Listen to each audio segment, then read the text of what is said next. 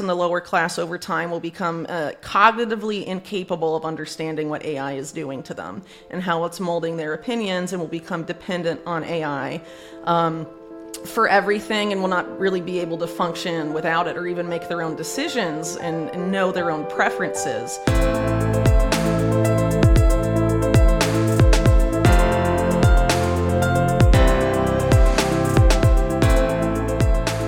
Welcome, everybody, to this Peak Prosperity podcast. I'm your host, Chris Martinson. Today, we are speaking with the author of Nation Under Blackmail and a main contributor to the UnlimitedHangout.com website, and a guest who's been on the program before, the one, the only, the inestimable, and very smart Whitney Webb, possibly the greatest dot-connecting investigative journalist of our times. Wow, Whitney, hey, welcome back to the program.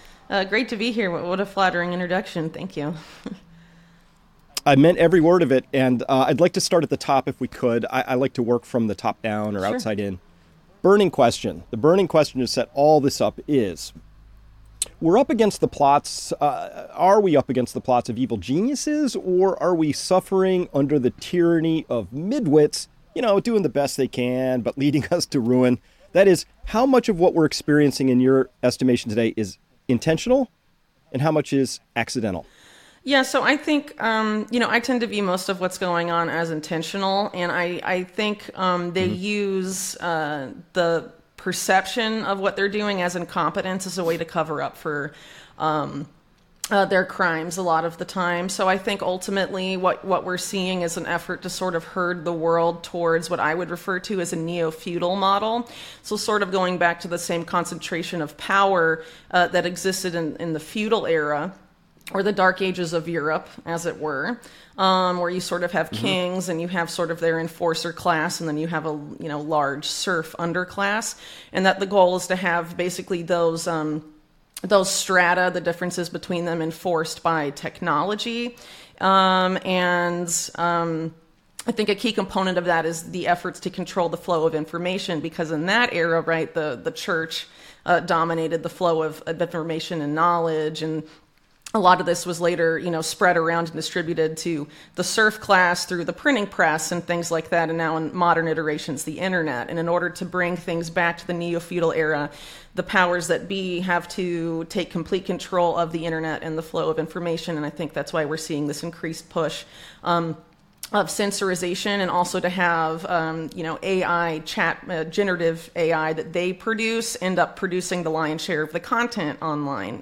Those two things, I think, go together in order to sort of manufacture reality so that we're more easily controlled and herded into these various systems that they're setting up that will maintain the vast majority of the populace in this serf underclass. And a lot of the big establishment thinkers on AI have pretty much talked openly about how that technology is being used to create sort of the upper class, the kings of the data barons, I guess, of the modern era, as opposed to the oil barons of previous eras, and how, the people that control the data that AI trains on and the people that program and maintain AI will be sort of in this upper class, and that AI will act upon the lower class, and the lower class over time will become cognitively incapable of understanding what AI is doing to them and how it's molding their opinions, and will become dependent on AI for everything, and will not really be able to function without it or even make their own decisions and know their own preferences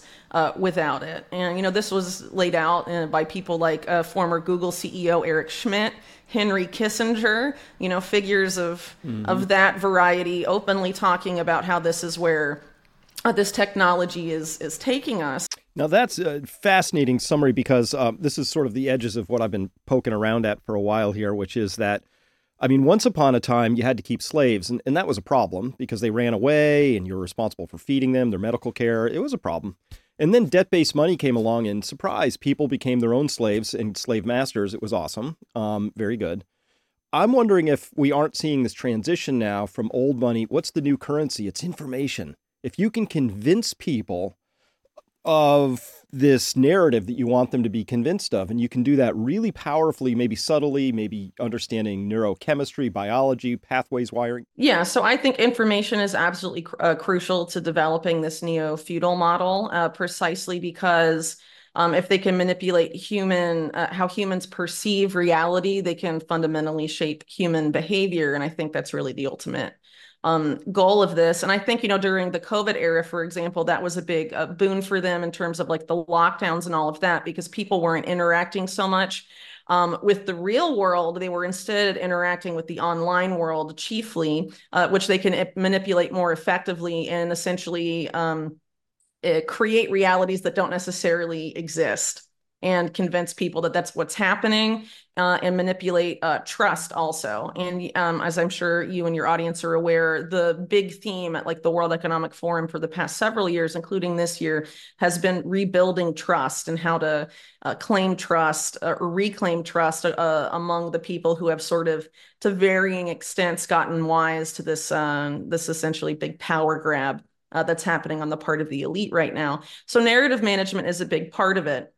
And the internet has been an issue for them in that regard, in terms of allowing whoever, anyone to publish information or read, and for people to read that information, hence the increased efforts to not just censor, but also have them through AI produce the lion's share of content. And I think it's been said now that ChatGPT and generative AI like it is going to be responsible for like 90% of content online by 2025, which is, a year from now.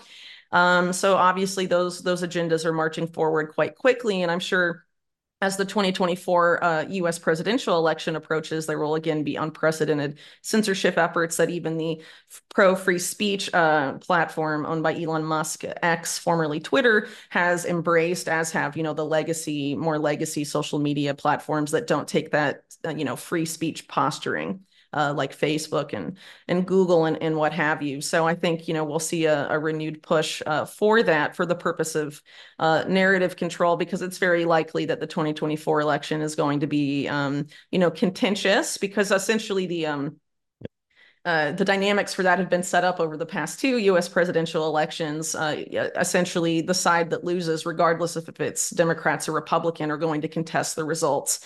And there's obviously going to be, issues there, and the potential for either a January 6th equivalent among Democrats, or, a supposed repeat of what they hoped January 6th would turn into. Because in my opinion, that was an event that they really essentially a false flag to sort of push through the domestic terror narrative. And even with all those efforts there, it didn't really stick, because, there was not really a very small death count there. And despite the comparisons to try and link January 6th in the public mind to 9/11, after that event took place, it didn't end up sticking that way. But I think, over the course of this year, it's very possible that there will be some events and crises they will try to frame that way. And I think at the end of the day, the solution that will be offered to the public is going to be, a regulated internet, increased control over internet, the end of the ability to have anonymity or privacy online, which of course is going to tie into the broader efforts to eliminate financial privacy as well. Yeah, how do you go about distinguishing between a false flag and what I might call a real or an organic event? Um, well, I would say that it probably depends on the event you're talking about. In the case of January 6th, there were real people there for a rally, and there were various actors that were trying to make people think it was acceptable and legal for them to enter the Capitol grounds at that point. So, that was obviously orchestrated, not on the sense of the people, the Trump supporters that were, let into the Capitol, but on the part of those that did the letting in, and on the part of either Capitol Police or other figures, informants, what have you, that were like in the crowd posing to be Trump supporters and whatnot. That obviously suggests that there was some intentionality for things to develop that particular way for a particular purpose, being the dissemination of this narrative about Trump supporters and domestic terrorism, which was foreshadowed essentially a year before, where a top figure at DHS said that Trump supporters would do exactly that. In front of Congress, and saying that DHS could see it building and couldn't quite stop it, which, if you're as cynical as me, essentially amounts to them saying that we're going to create the conditions for this exact thing to happen. Yeah, my one of my rule sets is if within 24 hours of the event there is lockstep talking points that went through some sort of obvious focus grouping, you know, Yeah, right? yeah. Insurrection, insurrection, insurrection. It was an insurrection right away, and that was Hmm. just blanketed because that's one of the things they do. They do that blanket coverage, which just sort of Hmm. creates that narrative framework right away. Whereas, remember, I don't know if you remember, but I remember the DC snipers, Malvo and this other guy, right? Nobody knew what was happening. It was confusing. There were many narratives. They had wrong pictures of cars. Like it was all confusing. But when you get that crisp narrative right away, Yeah. sometimes even before the event, oh, building 7 fell down, like before it did, right? It's like Hmm. one of those moments makes me just go, might not be entirely organic. Yeah. And then the other factor here in terms of the AI era in which we are stepping into is the potential for AI generated people to say things they didn't actually say, or for events, through this whole deep fake thing to suggest that, certain realities exist when in fact they do not, which is, a whole different layer to all of this for sure. And Yeah. I'm sure is going to be very heavily weaponized, which is again why I think it's important for people to engage just as much in offline discourse as online discourse, just because if you are purely online and they are taking increased control of the virtual world, you're going to increasingly receive data and information that they are manipulating for their purposes. And I think right now we're seeing more of that than we truly ever have. So, Yeah. being offline and engaging with people and seeing how things really are outside of the online world, I think is more important than it's ever been. Yeah. I unfortunately consume a lot online because it's the nature of my job. And I find I have to Likewise. get out occupational hazard. And I'm worried that I'm being controlled. I'm worried that as sophisticated as I am, like I know that Twitter is shot through with bots and they've gotten increasingly sophisticated. They look and Hmm. sound like real people, Hmm. right? And just watching how they shape, they don't always just come out and go, Chris, you ignorant human, right? They're very subtle.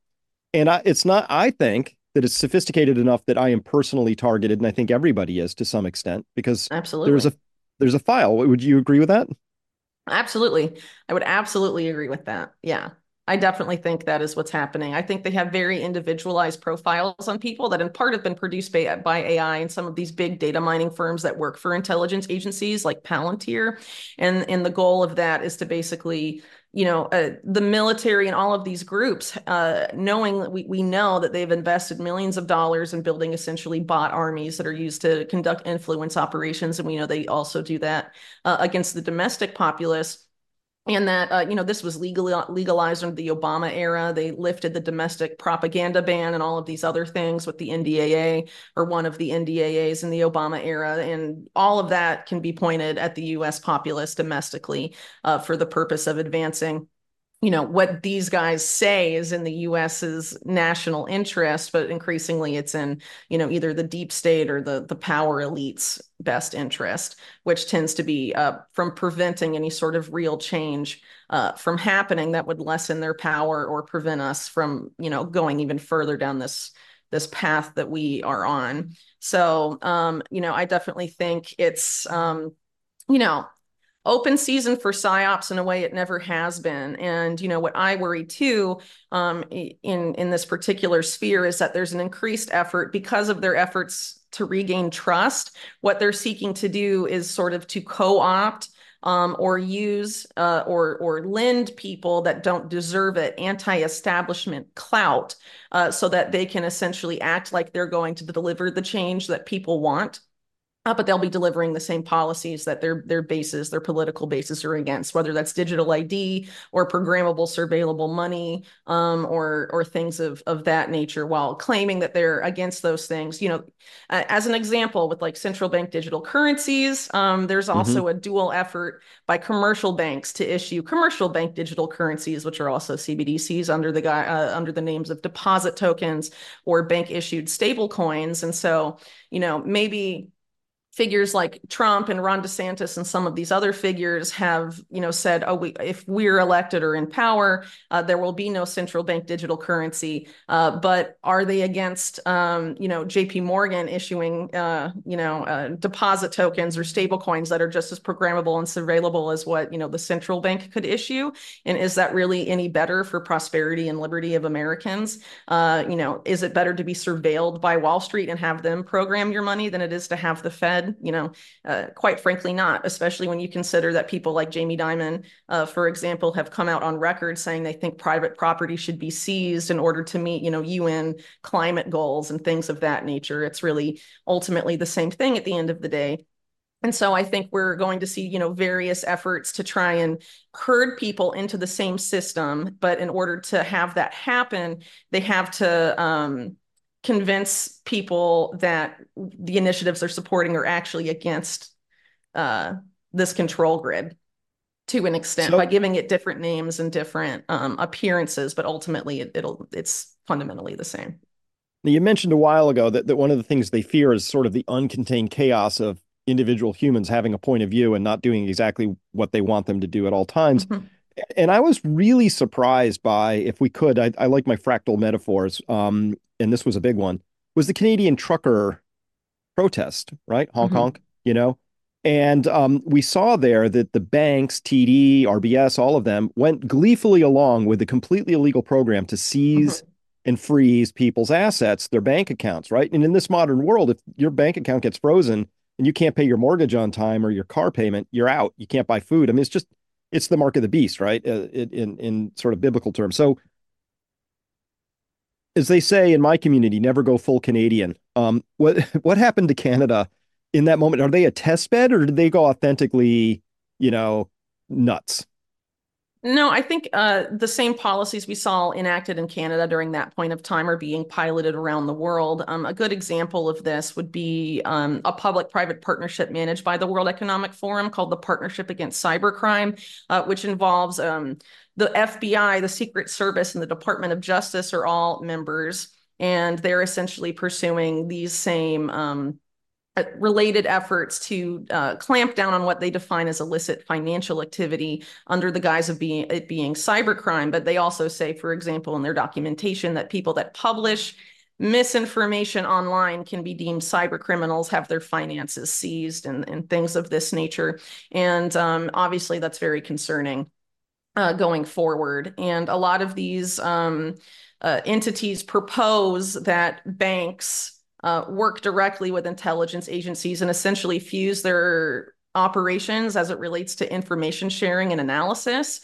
And this is obviously an insane overreach, but it's already happening. For example, Bank of America is a member of that same partnership against cybercrime with the FBI. And on January 6th, Bank of America shared illegally, bank activity details with the FBI and Secret Service so they could go and arrest people that were there on January 6th. So they're already doing that kind of collusion, and they're involved in these partnerships that are not technically overseen by anything involving the U.S. government, but parts of the U.S. government are members. It's one of these global public-private partnerships. And in that particular group is very concerning for another reason, in that they say that one of the ways they need to meet their objectives is by doing things that are currently not legal. That they may need to go beyond things that are currently deemed illegal in order to meet their objectives. So, yeah.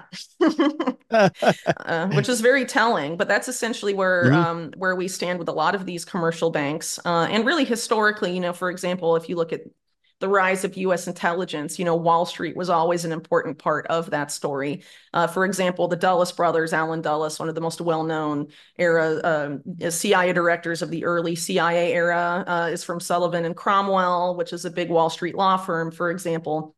And there's been various CIA connections with banks, some of the biggest banks over the years. And it's essentially what we're seeing is an effort to really fuse a lot of these different things together, bring together Wall Street, banking regulators, and Yeah, Wall Street banking regulators and intelligence agencies. And this was actually laid out by the Carnegie Endowment, the head of which was run at the time by William Burns, who is now CIA director under Biden. And the chair of the Carnegie Endowment is, I believe it's Penny Pritzker, who's essentially responsible for Obama's career and like a big influencer and big bundler for the Democrats specifically. And they essentially gamed out with the World Economic Forum and some of the biggest central and commercial banks in the world how a cyber attack on the financial system would necessitate this fusion of these different entities.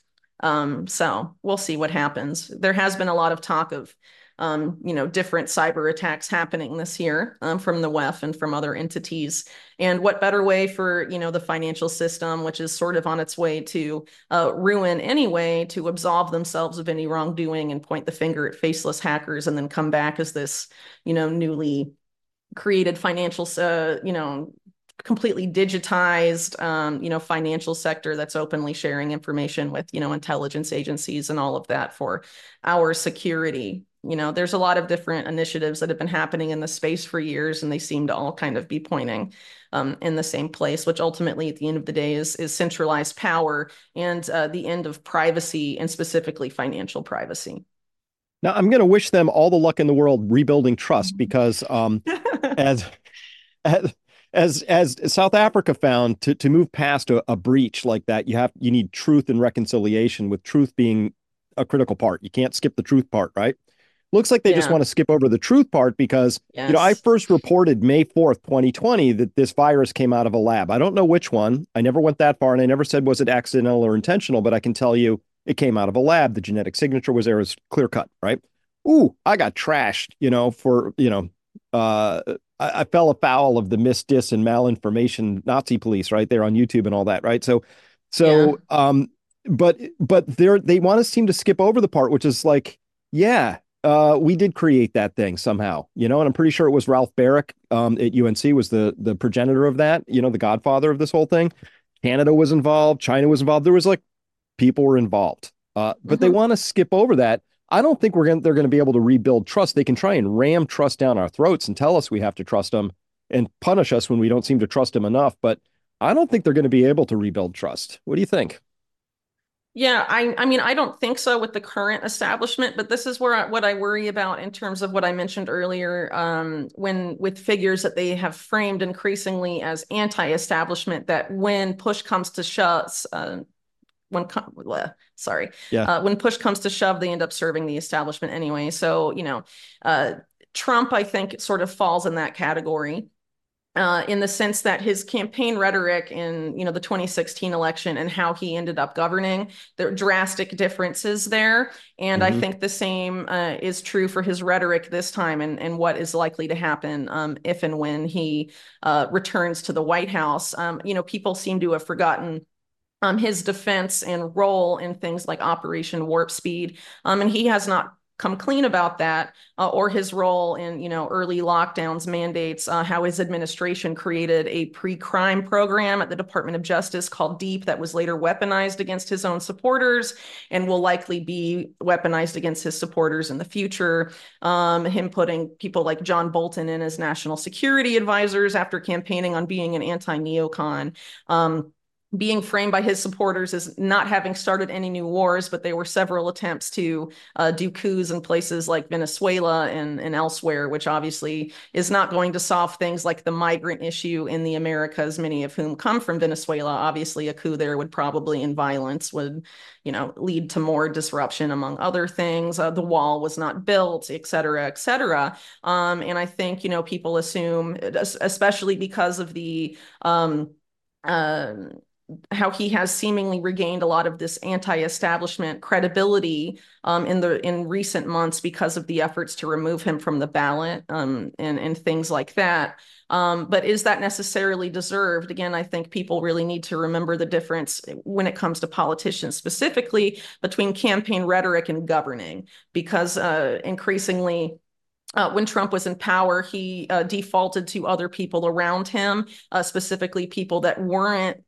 in cabinet posts, even like Jared Kushner and his daughter Ivanka, for example, and putting in people like William Barr, who's a career CIA mop-up man, in the role of Attorney General. I think things are so dire at this point that can we really hope that Trump will be different this time around?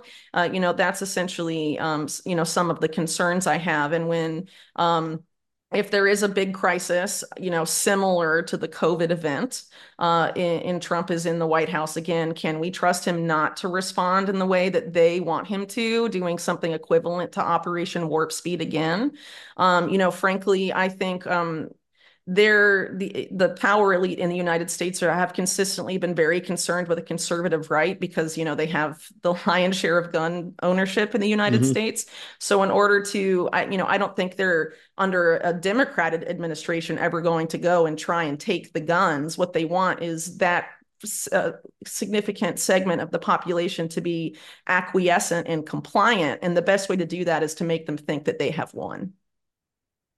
So I have to go here because you mentioned William Barr, and of course he covered up the Epstein murder. And my training, Mm-hmm. my background is I'm a pathologist. So to have the hyoid bone in three easy pieces, two fractures, I couldn't find any case records where that happened due to hanging, especially not a slump hanging. So Yeah. that, I mean, that much was clear. Now, this was exciting to me actually because for the first time I saw Epstein didn't kill himself like as a trending thing, and young people got it. It almost felt like they were in danger of losing control of that story, and I think they did. For a Yeah. significant number of people are like, yeah, no, he didn't kill himself, or he was killed, and then it was covered up, and that was covered up. I need to remind people by the Trump administration, Yeah. right? Mm-hmm. So Absolutely. you wrote the book One Nation Under Blackmail. It is the Epstein, obviously, my framing is I think that seems clear. He was involved in creating control files. This is part of blackmail. Mm-hmm. Mm-hmm. Was that like a little piece or was that a big piece of the overall structure of blackmail, do you think? How Well, pervasive as is this? So, blackmail is definitely a thing that has happened, but I think in the modern era, specifically post 2000, the model of sex blackmail that Epstein has become publicly known for is no longer practiced. I think it's entirely digital. Mm. And that is why you saw people like Ghislaine Maxwell and Jeffrey Epstein, particularly after he was arrested the first time in 2006, 2007, move very much into the world of Silicon Valley. So essentially, every Silicon Valley oligarch of significance has either an Epstein or Ghislaine Maxwell tie that is very direct and very significant. You had both Google co-founders, Elon Musk, and I believe other tech people as well, subpoenaed as part of the Epstein JP Morgan case that was settled before it could go to trial. And Larry Page essentially disappeared off the planet in order to not be served that subpoena. Jeff Bezos had a very close relationship with Ghislaine Maxwell, for example. If you have a backdoor into the tech infrastructure everyone uses, you have a backdoor into all of their data and their communications, you can probably find something in there that you can use to blackmail people. And if not, you can put something that isn't theirs on there and then blackmail them saying you found compromising information or porn or something on their computer. It opens up a whole different way to compromise people. And I think it's much lower risk for intelligence agencies than what Epstein used to do. And it's a lot less money for them because you don't have to pay someone to maintain this mansion or this island where they can put, influential targets at ease, have these big parties and all of these things where young girls are present. So I definitely think in the modern era, blackmail is all related to data and personal data and Silicon Valley control of that data, essentially. In earlier eras, obviously, sex blackmail was a big part of it, but there was also financial blackmail. There's many different types of blackmail that intelligence agencies have historically used.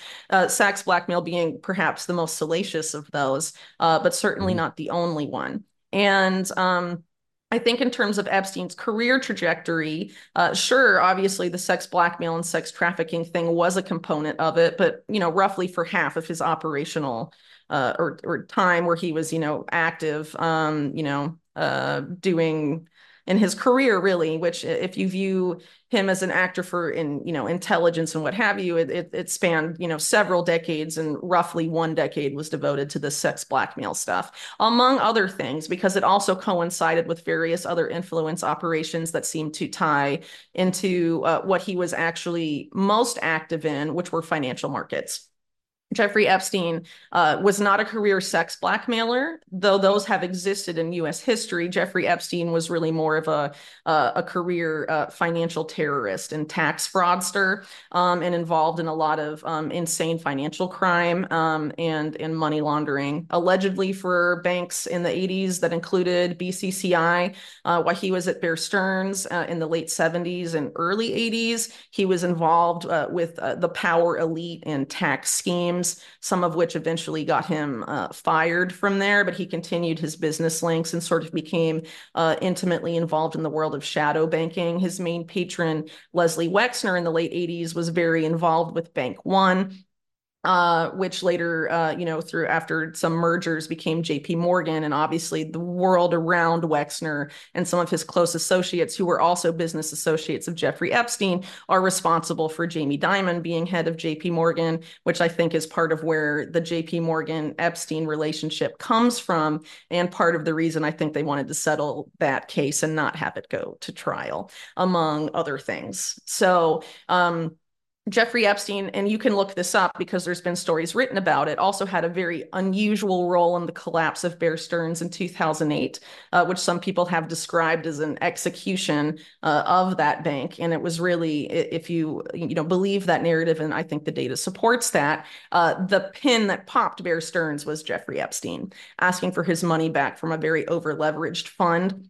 Again, there's all this information you can find if you go and look for it. And oddly enough, at that point in time, Epstein had moved away from Bear Stearns being his main bank to JP Morgan being the main bank, and who picks up the remnants of Bear Stearns for pennies on the dollar? JP Morgan. Very interesting.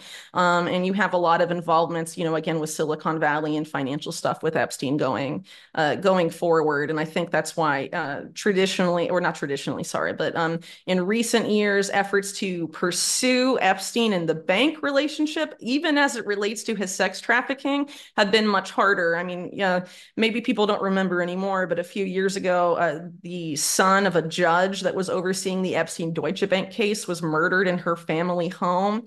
Yes. And that's I think would send a pretty big message, depending on how you feel about it, because the assailant had some very interesting ties that I've written about previously. And of course, this JP Morgan case ended up just, being settled and not actually going to trial. And there were these, but after the case was filed, Biden makes a visit to the USVI, and then their attorney general is fired, and all of these things happening. So I think, they want to avoid a true and honest and open inquiry into Epstein and financial markets, because it would open up a lot of malfeasance that I think they've tried to cover up.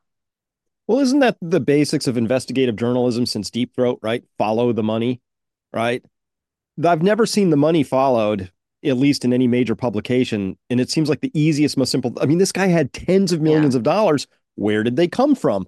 Seems like it shouldn't be that hard of a question. And you could follow that and probably find some interesting stuff. But I've never seen a decent accounting yet. There's no interest in it, frankly. I mean, they'll talk how most of it came from Leslie Wexner, but there's no interest in investigating Leslie Wexner at all, which I think is very significant. As I mentioned earlier, he was very involved in Bank One, which, even before it merged with JP Morgan, was one of the too big to fail banks of prior eras. And had its role in Iran-Contra, even, among other things. And definitely a lot of interesting things going on in Wexner world, who has, been, along with Epstein, one of the main philanthropic forces, donating to leadership courses at Harvard that's directly affiliated with the WEF Young Global Leaders program, among other things. And, has focused a lot of his philanthropy on, training future leaders and all of this, who, of course, are trained and instilled with the values of whatever Wexner wants them to be. Among other things. And I think also one of the reasons they declined to pursue this is because it it leads you to a very interesting nexus of power that involves figures like Robert Maxwell, Ghislaine Maxwell's father, who Jeffrey Epstein in many ways is very similar to in terms of being a very adept financial criminal. And then one of his close lawyers and confidants, Samuel Pisar, who these days is probably best known for being the stepfather and person who raised Anthony Blinken, the current Secretary of State. Samuel Pisar in the early 70s testified before Congress about what he called the rise of the trans-ideological corporation, where he said that the corporate leaders of the United States and the West were essentially forging partnerships with the individuals in the communist bloc countries who ran state-owned enterprises in Russia and China, et cetera, and that they were coming together to create the trans-ideological corporation, which was essentially a means of achieving global governance, but not by creating, something like a beefed up United Nations, instead by creating essentially a college of corporations and companies that exerted global financial and economic governance and had more power than any nation state. And essentially talks about this model heralding the end of the nation state. And that he said this directly to Congress in the early 70s. And various affiliations of Pisar, Maxwell and others is obviously related to pursuing those ends over the next several decades. And a big key theme that Pisar outlined to Congress about this was the idea of technology transfer, doing big technology transfers from the West to the East in order to sort of economically equalize and redistribute things. And if you look at Maxwell and Pisar and also Epstein's involvement with the Clinton White House as part of the Chinagate scandal, tech transfers have been going on for a very long time. And this particular nexus has an outsized influence over the deep state of Israel, which is often used the special relationship it has with the US in terms of military technology to acquire that technology and then pass it off to China and adversary nations of the United States. And this is a documented thing. You even had the CIA raise concerns about it in the early 90s, pre-Chinagate and all of this, but really it got out of control at a certain point, and then you have all these efforts to outsource American industry to these same countries to create this global system of interdependence that's essentially managed by these interconnected economic entities that are running the world, and in the banks, among other things. And it's definitely very interesting to study, and I think more people should definitely look at, Samuel Pisar and Maxwell in terms of their influence on this. But from my research on it, it involves organized crime, not just the United States, but around the world, in Eastern Europe, in Japan and China, essentially an effort to sort of court, organized crime and intelligence agencies around the world to sort of buy into this model. And I think that's definitely part of the story of Epstein, helps explain who he was blackmailing people for and what a lot of the purposes of his activities in financial markets ultimately were. Now I'm trying to piece all this together. A week and 2 days ago, I was 4 hours up a river in the jungle of Panama at the Darien Gap and at the Kenan Membrillo camp, watching people come out of the jungle for the first time. And it becomes immediately apparent there's a lot of money. There were 61 NGOs there. These poor people are encouraged to take this very perilous trek, which kills actual percentages of them, to try and make this trek. And the question is like, well, why don't they just fly them straight into LAX or something? Like, why force these people to go through this? And you talk to these NGOs and they said stuff like, oh, this is settled science for them. Oh, migration is a good thing. And it helps to equalize, because you mentioned this equalization. And this is one of their stated things. They want to equalize. But when I think of equalization, I'm just like, okay, so you're going to take really poor people and put them in a rich country, and they're going to send remittances back, which is going to drain the rich country. Yes. So it's actually, they're saying by default, we want to make the rich countries poorer. Yes. We want to impoverish them. That's their stated plan. Feels intentional. Are they really that dumb, or are they just marching to, like, is this part of, like, we know we need a great reset? I'm trying to like plug this in and make sense of the larger tapestry, because to me it looks like it ends in disaster at the individual level and then at the nation level. Yeah, I mean, I don't think it's meant to have a good outcome for the United States at all. I think, honestly, that the border situation on the US-Mexico border in particular is entirely intentional. And nothing has been done to fix it, even by, an administration that came to power campaigning specifically on that issue. And I think it's because it's something that is much bigger. Than the United States itself, because this is something that's happening in a big way in Europe, and it's also happening within Latin America. I live in Chile, and there's a big border crisis here that is on a smaller scale than what's going on in the U.S., but it's similar as well. And Chile is, of course, the most historically prosperous South American country, and there's facilitations of it that are odd, and it's a big political issue here as well. So there's definitely this equalizing tendency via migration is going on in various sectors of the world. Obviously, it has particular agendas. I wouldn't say just one agenda, but agendas tied to it. So I think sort of this Hmm. global remittance system is part of this financial system to come, which a lot of the narratives for CBDCs, among other things, and banking the unbanked and all of this stuff is a lot of it uses remittance payments. As its justification. But I also think one of the main goals behind this uncontrolled migration phenomena is related to the push for people to accept digital IDs and biometric identification, to be like, oh, we need to know who's a citizen and who isn't, because we have all these people here now. And the only way to do that is to move to this new system of ID, specifically in the US, where ID is relatively decentralized and it's, by state, not a national, except in the case of a passport, but not everyone in the US has a passport, and a passport isn't required for going around to do your daily things. So I think digital ID is going to be definitely a part of the solution offered to the migration situation. And then I also think there's probably some other things in there as well.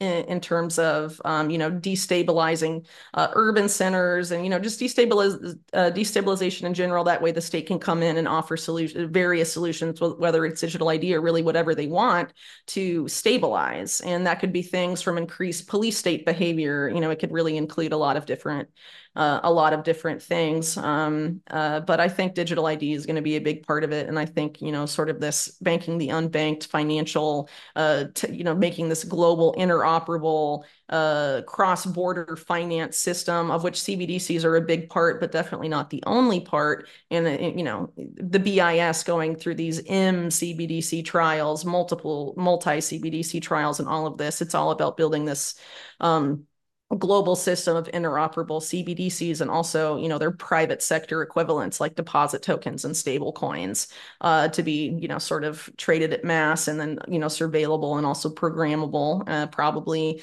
So they, directly intersect with things like carbon markets and all of the stuff that is being developed, in tandem with all of this. So, definitely, I think the migration issue ties in with all of those things. And probably some more. I mean, if I were to think more about it, I could probably come up with a few more, because I think, regardless of the crisis that's being manufactured, they can oftentimes peg really any solution they want to it, Yeah. as long as the Yeah. narrative is there.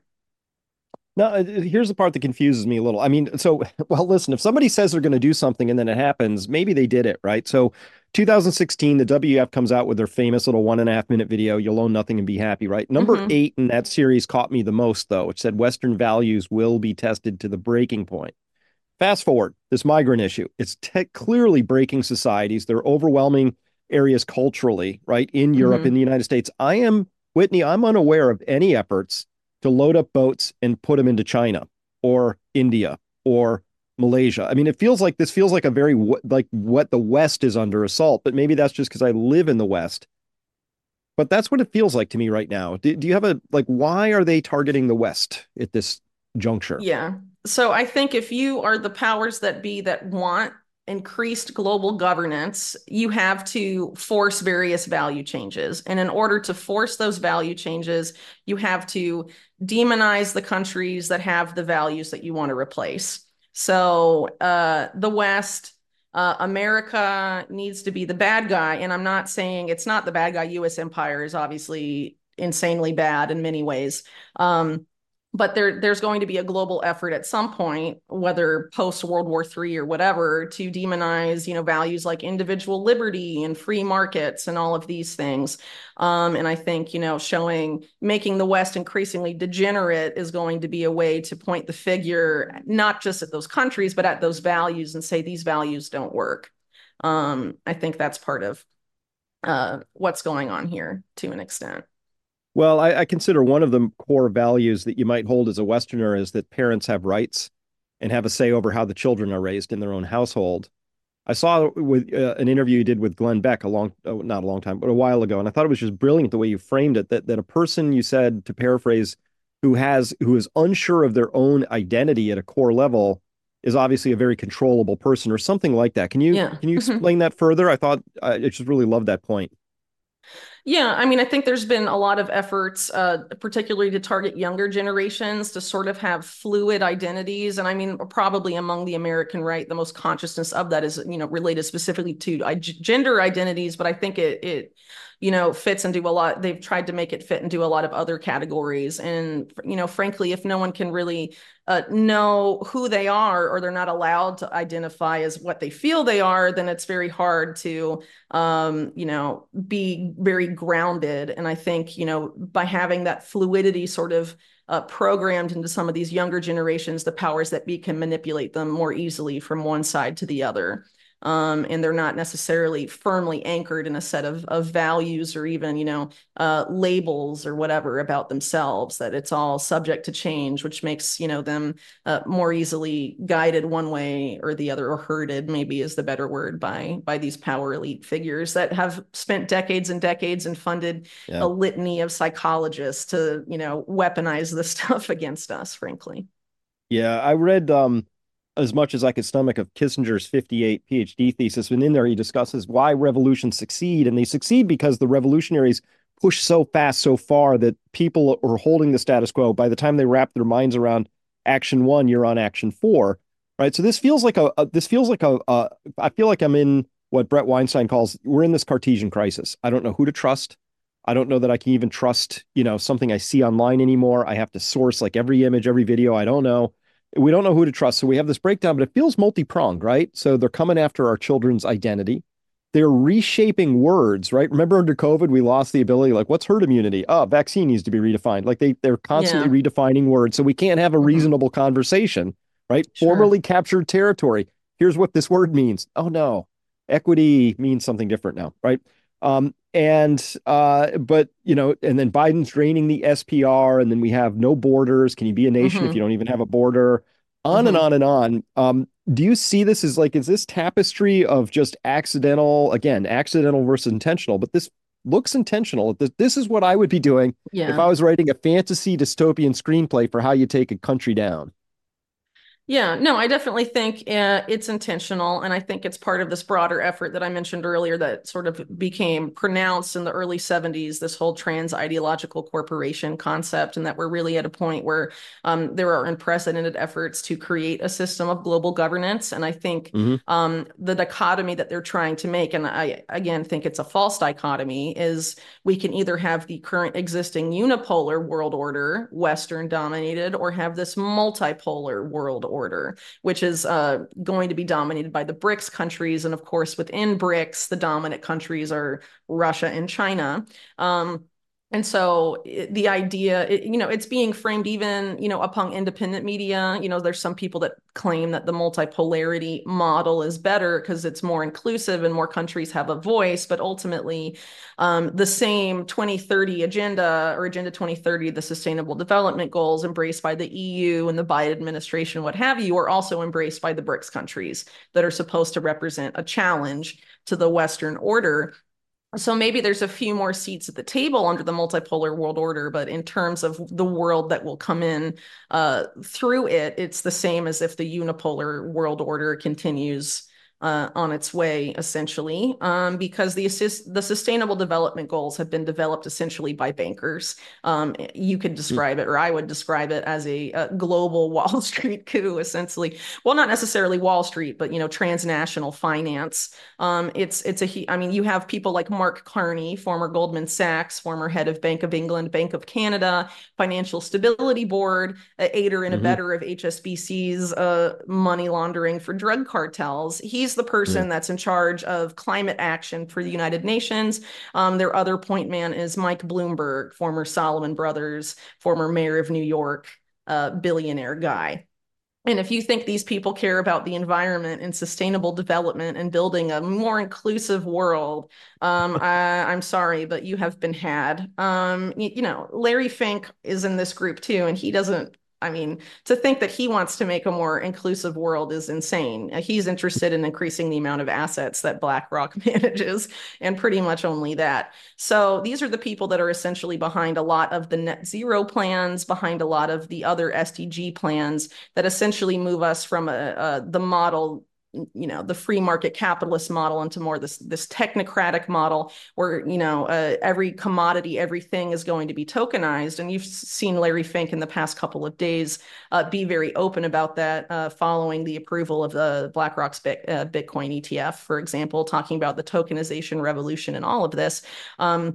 But there's an effort here to take this, much farther than it's ever been taken before, and to essentially just not just tokenize, existing assets or traditional assets, but also create new asset classes like natural assets, all these natural asset corporations that have sort of been in the news lately and have sort of, received some pushback. But there's definitely a lot of efforts underway to essentially tokenize the whole planet, increase the amount of assets in the existing economy by being like, now this lake is an asset, now this forest is an asset, and all of this stuff tokenize, fractionalize it, and basically create this insane new financial system that's different than previous financial systems. But everything, including nature and humans, will be tokenized and traded like financial products. And that's essentially what a lot of this is leading to. And you have most of the countries on the world, those that are pursuing Agenda 2030, essentially leading us into that. And so,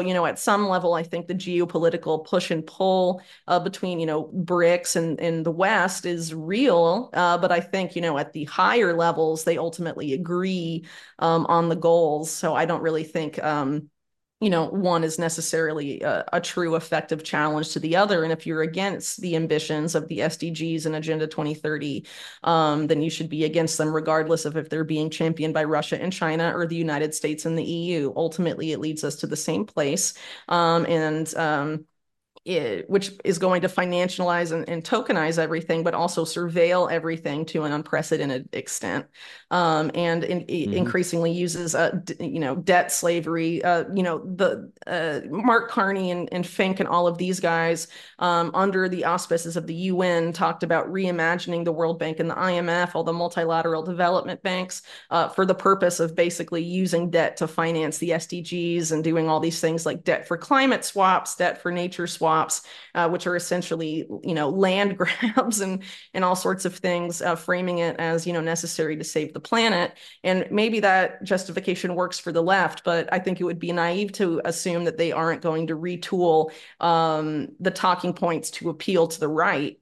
I think that's definitely going to be happening. And if you look at Fink himself, he's tried to go away from being the point man for ESG and all of this towards a guy that's saying, like, look how profitable this is going to be for us. And you can have a part of the riches by tokenizing your land and putting it on this platform where it can be traded and whatever. Like, you can have a piece of all this wealth and whatever. I think that's how they're going to try and frame it. And I think people need to be very, very aware, because, the efforts to manipulate us to acquiesce to this system are unprecedented. And I think ultimately, if you have a good grasp of what they want to enact on the global stage, regardless of the justifications or the political figures they use, or influencers and media that they try to use to sell this to you, if you are firm in your opposition to these agendas, then you'll be able to sort through the nonsense. Because as you said, all the stuff coming out online is increasingly just so psyop after psyop after psyop.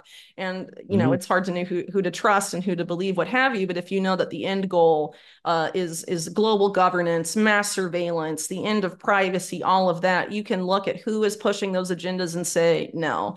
And ultimately, at the end of the day, you have to say no. You have to know what your red lines are, and you have to make it about trusting your red lines and trusting where you stand, not so much trusting this political savior or that political savior or this media influencer, which I think a lot of people have been doing. And I think it's definitely time for another model, particularly when it comes to US presidential politics, because how many times can we vote for the lesser of two evils and have a good outcome? It's never happened, and it's not going to keep happening. And, all of these efforts, in the case of Trump, to like explain away his decisions last time and act like it's going to be different this time. We can't wait to see what's going to happen this time. The situation has come to a head arguably already, and it's up to people to find local solutions and build something with their communities that will help them help everyone in that community protect themselves against all these stressors and crises that are to come.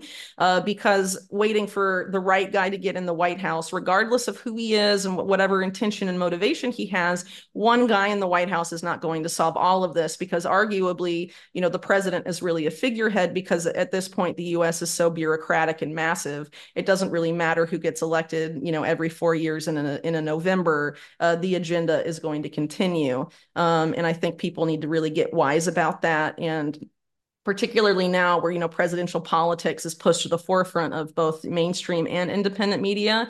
It's increasing. It really has been for some time a circus at the end of the day. And I think we should be paying attention to these really real issues and increasingly focus on solutions, which I think, finds very little airtime in independent media these days, which I think is definitely a trend I'd like to see reversed, because it's definitely time to start building something parallel to this Agenda 2030 stuff. Because a lot of the way this digital ID stuff, CBDCs or their private sector equivalents, are going to be forced onto the people is when, the food supply is under attack, or, there's some sort of crisis there. And the only way to get your rations is to follow the same model that's been rolled out by the UN's World Food Program, which is essentially the same model produced by Sam Altman's WorldCoin.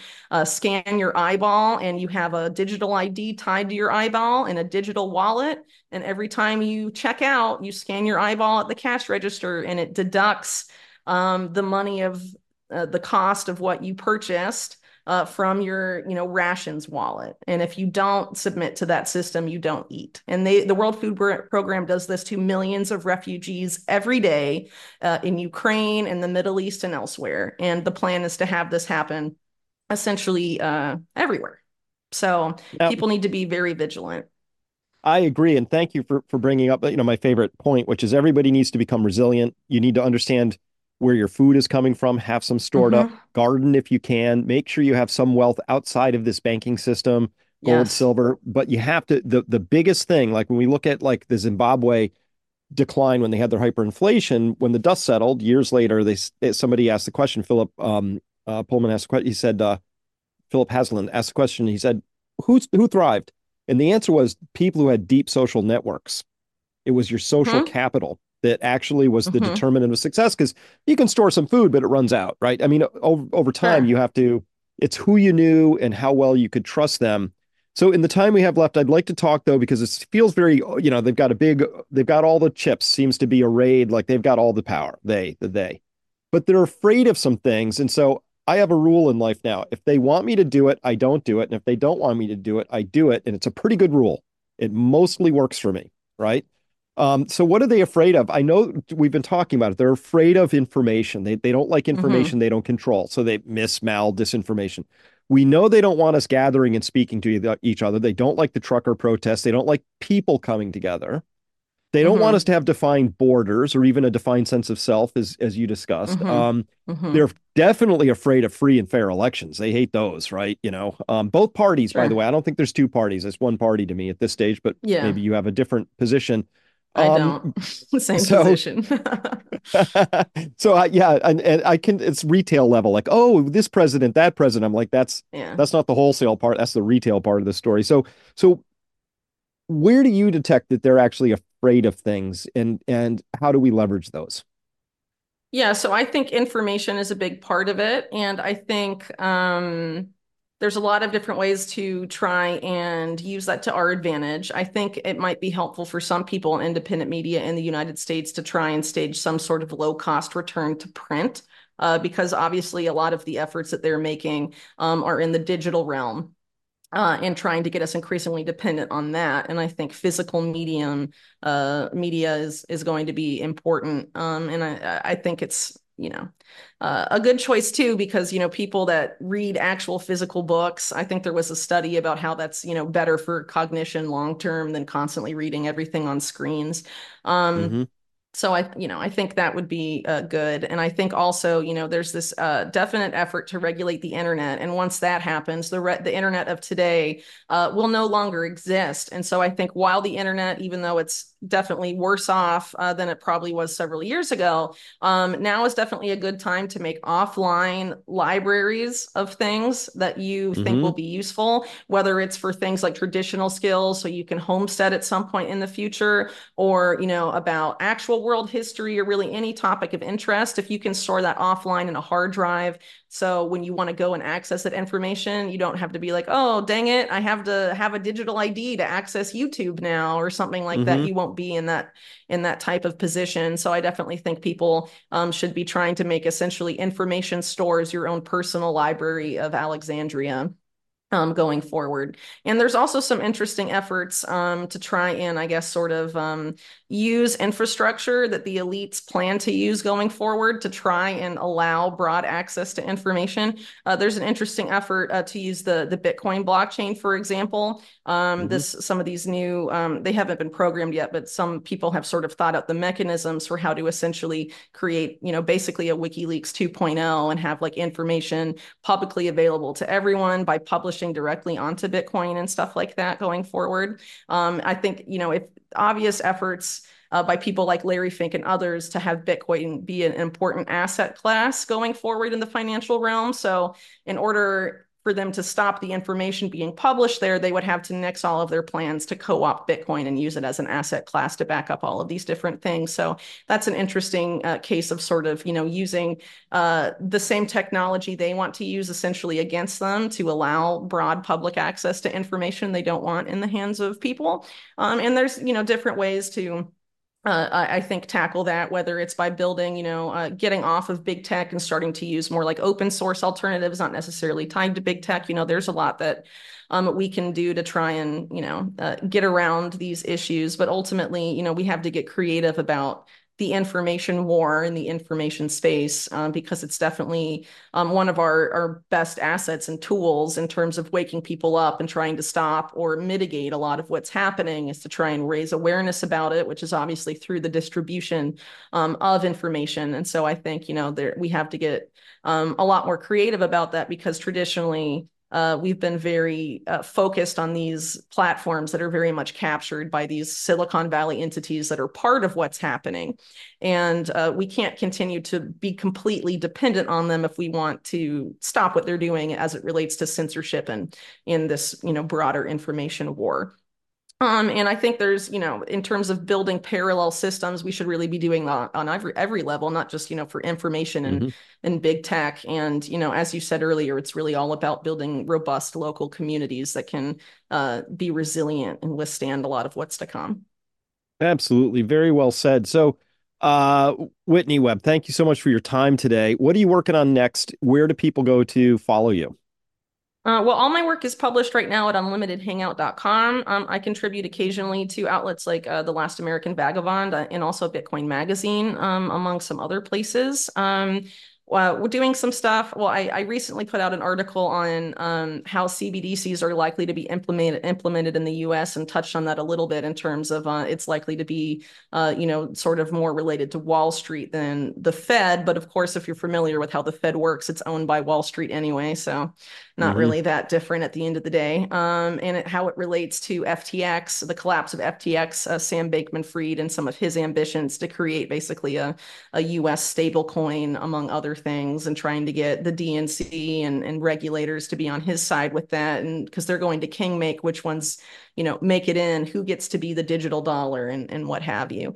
And I think people are kind of naive that if we can just defeat central bank issued currencies in the sense of, direct issued CBDCs, then we win. But if you, for people that actually have looked at what's going on, there's a lot of different ways that they're trying to essentially create the same system under different names. So I guess I've been doing a lot of stuff related to finance. I have some Epstein stories coming out in over the next month or two, a lot of which are related to financial stuff and his activities in the Virgin Islands, among other things, and hopefully some, other impactful pieces coming forward. Well, great. Well, thank you so much for all the work you do in the world. You've got a lot of fans on within my audience and with my fiance. She said to say hi and that she really admires you. Well, hi. So Thank you. that's Evie. So thank you very much for your time today, and I hope we can do this again sometime. Thanks, my pleasure. Thanks.